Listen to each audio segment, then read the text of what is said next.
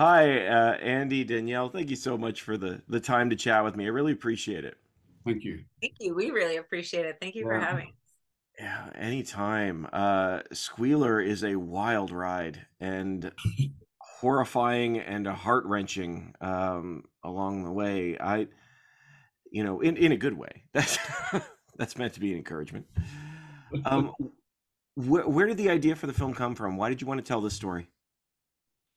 Um, I worked on the just a little bit on the real documentary about Willie Picton, who's operated just outside Vancouver, and it sort of stuck with me. This story that operated on lots of levels about our about the way we sort of deal with people that are less fortunate that sort of society cares about them maybe less than other people. So it the reason he was able to operate for 30 years without being caught was really because of the victims he chose. They just were people that didn't have enough support system or people that cared enough about them to sort of inspire anyone to catch him. And it's terribly sad, really, because as I say, he went on for 30 years doing this and taking people from the streets of Vancouver, and then they're never seen again. And he was making sausages. We don't know how many of the girls ended up in sausages, but certainly his sausages were very, very popular, and people would line up around the block to get them because they'd sell out. So there's a general sort of consensus that there was certainly some human meat in there. So it's a pretty terrifying story, and it's not something that from the 18th century or something. It's just a few years ago, So that for us, that was a sort of it's one of those stories you go, wow, how did that happen, sort of thing.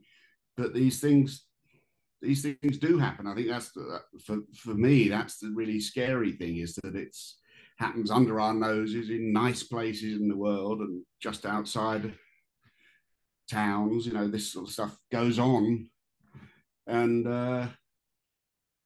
The kind of story that really sticks with you. So this yeah, was Andy had worked on this many years ago and shared the story with me, and we'd been wanting to work on something together, but our schedules were here and there, and it actually took us quite a few years before we were able to connect. So I think it was something like 6 or 7 years later where we connected and sat down over lunch one day and said, okay, let's finally do this together. Let's make a movie. What should we do? What should we write? What should we write about? I said, that story that you told me about, that pig farmer, it's stuck with me for all these years. We both recognize the power in it. So that's where we started. We very consciously did not want to tell it as a true story.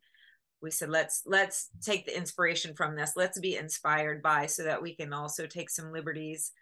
We first and foremost wanted to be mindful and respectful to anybody that was associated to the true story, especially parents of victims or anything like that. So we did not want to tell the true story. So it's inspired by, and we wanted to take the other piece of it and honor the horror genre and lean into that aspect of it a little bit more. So it's a hybrid, it's a blend of the two. And we really, the important thing for us was really to have that, subtle but through line about that social commentary that Andy's speaking about, that hopefully we can shine a light and hopefully bring a little more compassion to people who are less fortunate, maybe don't have as much family looking out for them, maybe have their life choices have led them to a more dangerous place in life, whether it's through drug addiction or sex workers or whatever that is. So that definitely was something important and a part of the story that we really wanted to tell. as filmmakers, we want to tell an entertaining story, but we also want to be responsible filmmakers and try to get some kind of message out there. And that was something that we were both very passionate about. So that's sort of how it all was born. You know, I'm glad you bring that up, because I think that's one of the things about this film that sort of really hits is how the value of the unseen, or the value of the people on the fringes. Because there seems like there's just so many scenes of people just ignoring them, and they disappear on the streets, and they talk about it. Girls have been disappearing around here for years. Yeah. And it's like, if you're going to take out somebody that no one's going to notice is gone. And that's so heartbreaking itself. Oh, it's terrible, because every single one of them have mothers and fathers, and in some cases kids, and they were all somebody. Everybody was somebody, and yeah, they did. And it's a tragic sort of observation of society when we think, well, no one, how didn't someone catch him sooner? But they didn't. The bottom line to that question is that nobody cared enough. That's a terrible thing of an admission. Nobody really cared enough about them. It was just another girl gone missing. It's yeah, it's shocking. It's so we hope the movie works on that level, and we hope it also sort of delivers on a basic horror level, where there's some things to make you jump, and some gore, and shocking, some eccentric characters to become fascinated by. And we really worked on developing, we really focused on the relationships a lot, I think, which may not be as common in like a traditional horror movie, like maybe bringing a little more drama to it by developing some of the characters and relationships to hopefully get you to really care about them and be on the journey with them. Yeah, I mean, and I appreciated that about the film, because this isn't a film that, I mean, it is a film, like you said, that leans into the horror genre. It gives you the gore. But see, this is what I appreciated about the way that I saw the gore. That it's not the type of film that makes you go, "Oh, that's gross." You know what I'm yeah, no, saying? It we it, wanted it to stay actually, away from that for sure. Absolutely. yeah, it seems to want to make you upset about each Yeah, yeah. each victim. I appreciated that about it. And it adds to the social conscience of it, if you will. Well, Um, thank you. I mean, that's exactly what we were going for, and I think it was important to tell the story following a female character through the story that is trying to solve the problem, um, because it was somebody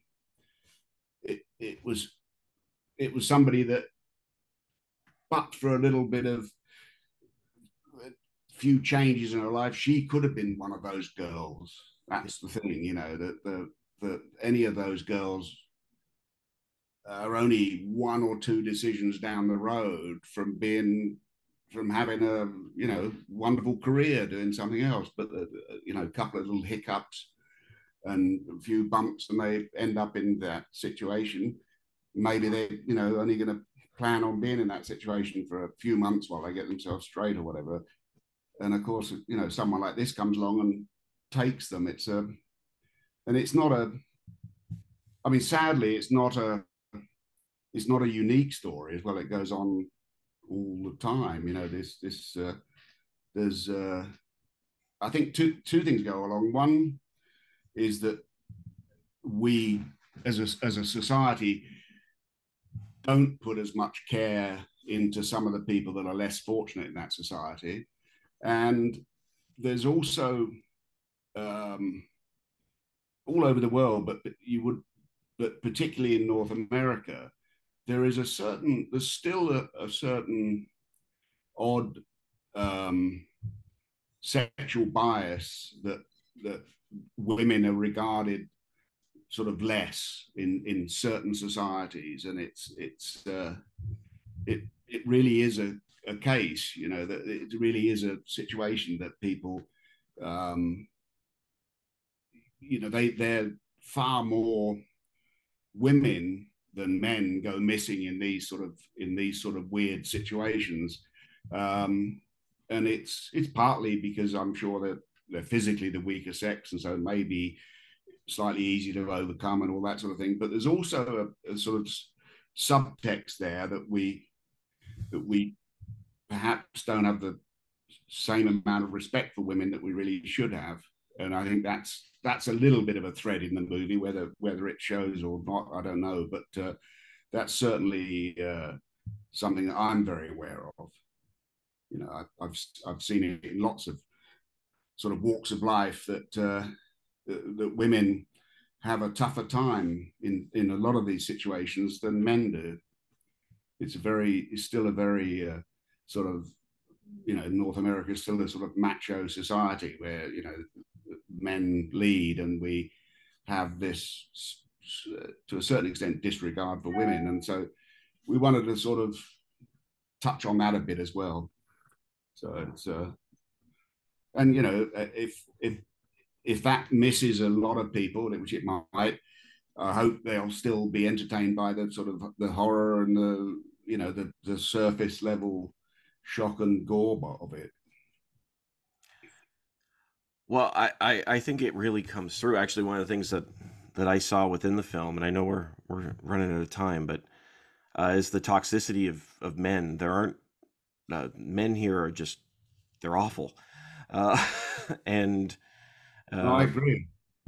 And even the ones on the police force, that other male cop, and you're just like, oh, come on, man. Yeah.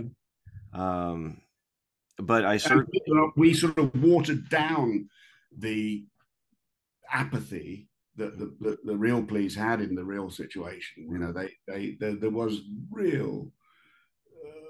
It was really toxic. They did not care about these women, and you know, that's a brutal admission to any society that we have. You know, part of our society that we just, oh, we don't care about them. It's shocking, really. So yeah, I hope that is, it's a sort of fine line. You can't make it, you know, hit them over the head with a hammer about it, but it's certainly there, and I'm glad that you picked up on that, because it's certainly intentional, that.